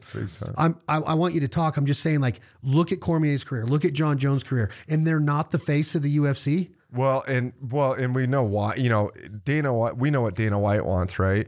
Because if you look at it, let's say what happens, and there's about a 99.9% chance of what you think is going to happen. And what I mean by that is Khabib is going to choke out Ferguson, and then Khabib fights Conor and chokes him out, right? But everybody's going to watch those 2 fights. You got Ireland. Everyone's going to watch. You know, like my wife will be excited. I always say I get every fight. I'm not trying to be disrespectful to my wife. I'm just trying to explain to the audience, casual audience member, as far as MMA fights goes, whatever, or like a diehard like me, I'm going to get it no matter what, so I don't count. But my wife would be interested in the Khabib-Ferguson fight, right? Interested in the Khabib-Conor fight.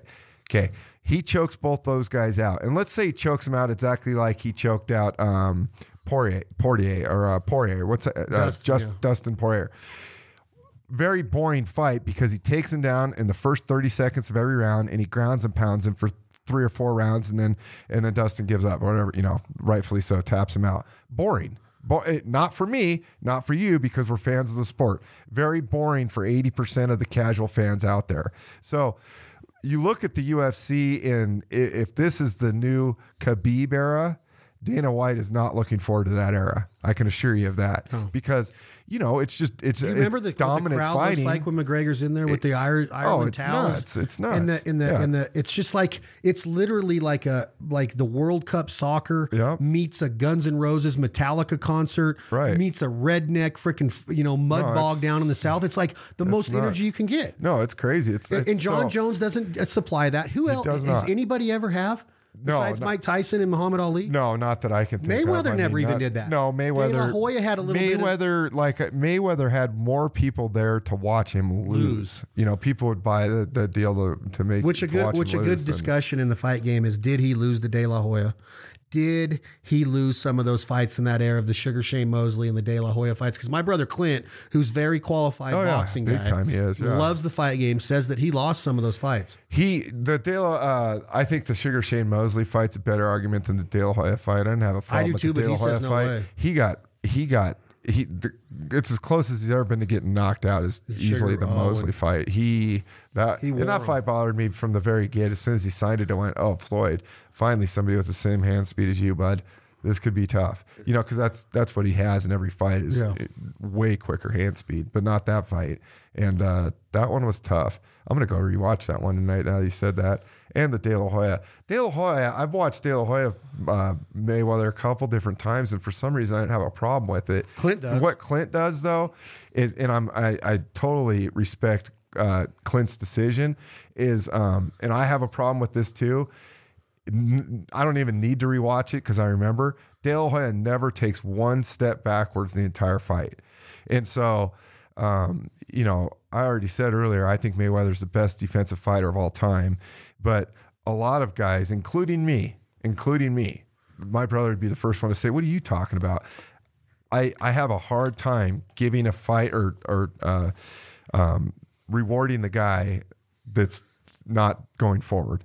I have a hard time giving the decision to the guy that's not moving forward the entire fight. De La Hoya never took one step back and didn't get the win, which I always have a hard time with. I didn't have a hard time with it that night, so I got to rewatch it. Yeah, you have to rewatch it. You have to. But De La Hoya is, I can see where Clint's coming from. Clint wouldn't be wrong about that at all. No. Because that's what sucks about boxing, right? That's the ultimate, that's the thing that I hate, that's the thing I don't like about boxing, is at the end of the day, 2 guys give their heart and soul out, and it turns into a figure skating competition, right? Yeah. It turns into a judging type of thing. Yeah. It's a horrible deal, but you can't fix it. You try to fix it in the Olympics by having the computer stats. If I put this white part of my glove on that white part of your head, then that's a point. That's a point. That doesn't work either. No. Because if I land 3 punches against you and you're walking through post holes and you land 100 punches on me, I'm winning the fight because you can't, it's just, you can't do it that way either. But here's something you need to watch. I watch these every morning and I tell everybody this all the time. They're like, "There's no way it is," but I truly do. I watch Mike Tyson and Kevin Rooney training videos or Mike Tyson 86 to 90 fights every morning. It might be only one round I get in, but just go do yourself a favor. And I'm sure you do it being in the fight game like your family is. I like it. Go watch the old Catskill and Brooklyn gyms. It was probably right after the Tony Atlas drama with Tyson with his daughter and the gun and Cuss firing Atlas and Rooney's in. Yeah. And just watch a couple things. Watch the heavy bag, the speed bag, the jump roping, of course. And then watch Rooney wearing a body bag, not a body bag, but a body shield and a body pad system, and watching him take punches from Tyson, and then watch Tyson's footwork. Just slow it down to where you can now on computers. Watch what he does. He literally looks like a jackrabbit approaching something to where he's hopping so fast, and he does this quick little hop to the right, and that was where he'd hit him with that right freaking cross, and then in the ribs, and come up, and then come up through the freaking with the uppercut, and then finally watch some of his sparring. to where like they interview some of his sparring partners and they're like, I don't even know what I'm doing in here. Like he was ruthless. He did not know how to go 80%. He was hurting these dudes. And I did think that what we end this with is there is a discussion, you know, based on what we talked about of the Trailblazers, that fight game, what was it like back then where you're training in a gym like Tyson trained in, and then you see what Ivan Drago was training in Rocky IV, which is kind of what people are training in now. That's true. They're wearing oxygen masks and they're doing cryogenics and they're freezing there and they're doing stem cell and they're that machine they actually have now. They got the over the head presses and the neck thing that Joe Rogan and everybody definitely have one of those. Yeah. The steel neck or whatever it's called. Like they're literally training like Ivan Drago was training in with robots in Rocky IV. And what would Tyson do now? Like you look at a Tyson training video, dude, and they are wearing 1988 Clayton Middle School PE shorts that didn't even come down past your scrotum. You know what I mean? He's training in this stuff with headbands on. He looks like Richard Simmons, and he was the baddest man in the world. In today's fighters, dude, it looks like there's none of that. I'm not saying that there's training camps that aren't like that, but dude, for the most part, these gyms are so state of the art now, and everything evolves. So could those fighters really compete today with the badasses that are in there now? I don't know. I don't know. You heard it from Hendo. GSP could beat Khabib and he would destroy McGregor. I don't think Hendo likes McGregor. How amazing was that? By the way, the Hendo call-in? I didn't expect that at all. Hendo, when he comes up here, we'll go to dinner and just talking to him about one of the funniest things I've ever seen. I'm not going to say any names, but we're at Nobu Sushi. I guess that's a name, but we're at Nobu Sushi at the Hard Rock in Vegas 3 years ago. And a guy that wrestled in high school and a tiny bit of like junior college or maybe D2, which they're all studs. Wrestlers are studs. They're whack, man. This kid was a stud wrestler. We're sitting there. There's one piece of yellowtail on this plate. And Hendo's just sitting there, and we had a couple cocktails. We're just rapping and discussing. Well, these guys didn't eat dinner with us, but they knew we were there, and they're Hendo fans. So they come into Nobu, and he sits down at the table. He goes, "Hey, Hendo, first takedown gets the last piece of yellowtail." And without skipping, and Hendo's clever and witty. That's what I love about him. He's funny as shit. Like what he said, Tom, quit looking at my shorts. You know? No, exactly. Hendo just reaches over and grabs the yellowtail and puts it in his mouth and goes, "Okay, now what?" It's like figure something else out. I love the fact that guy, and we'll end it like this. We got to go. It's getting late. That guy literally is not afraid of anybody. He would fight. He'll tell you straight up. Why would he be? I will fight. I wouldn't be either. He would fight anybody. I wouldn't be either. He was a Greco-Roman wrestler that learned how to throw a right. If you listen to his podcast here and listen to his first fight when he went down to Brazil. Right. And won that deal, and the people were like charging the freaking cage because they couldn't believe this white guy was doing what he was doing. And then his career just took off. Well, you just listen to Matt Serra. You've heard Matt Serra that, you know, so somebody was asking him, "Hey, could you, are you afraid of anybody?" He goes, "Well, not really, because, it doesn't matter how tough the guy is, I'm going to break his arm." And that's Matt Serra. That's little Matt Serra. Yeah. I'm not calling Matt Serra little, but Hendo's, twice the size. And that's how Hendo thinks. It's like, he looks at a guy where, you and I are like, "Man, that guy's huge." It's like, well, yeah, he's not going to be very big with a broken arm. But all fights are going to go to the ground anyway. When you stand next to Hendo, though, you're not looking at him like, unless you already know who he is. Right. And you look at his ears and you know what he did in the octagon. Yeah. But he's not, dude, you look at him, you're like, yeah, he's built like you, kind of. Well, yeah, he'd never trick me. First thing I look at is the ears. Oh, you got to always look at the ears. Yeah, people that understand the fight game and you're in a situation, you don't mess with the vegetables. Anybody that has the ears look like Shrek, skip it. Yeah, but he's not. You don't look at him and go, "Man, dude, I could just imagine what you've done in the ring or in the mat or what." He is that unassuming, dude. Right. And he's a freaking stud. No, that was something. That was a special deal that he called in. That was perfect. Isn't that neat? That was awesome. He'll be up here. We'll go down there and watch a Padres game. I want to go hang it. I'll tell you about this deal. What I'm calling him. You heard me say I'm going to call you about the restaurant. Yeah. You might want to listen to this little deal. It's pretty cool. This life ain't for everybody. Today's podcast was brought to you by our friends and family at Lear Toppers. For all of your truck needs, all of your truck cover, to keep all of your things safe, secure as you travel America's highways and back roads.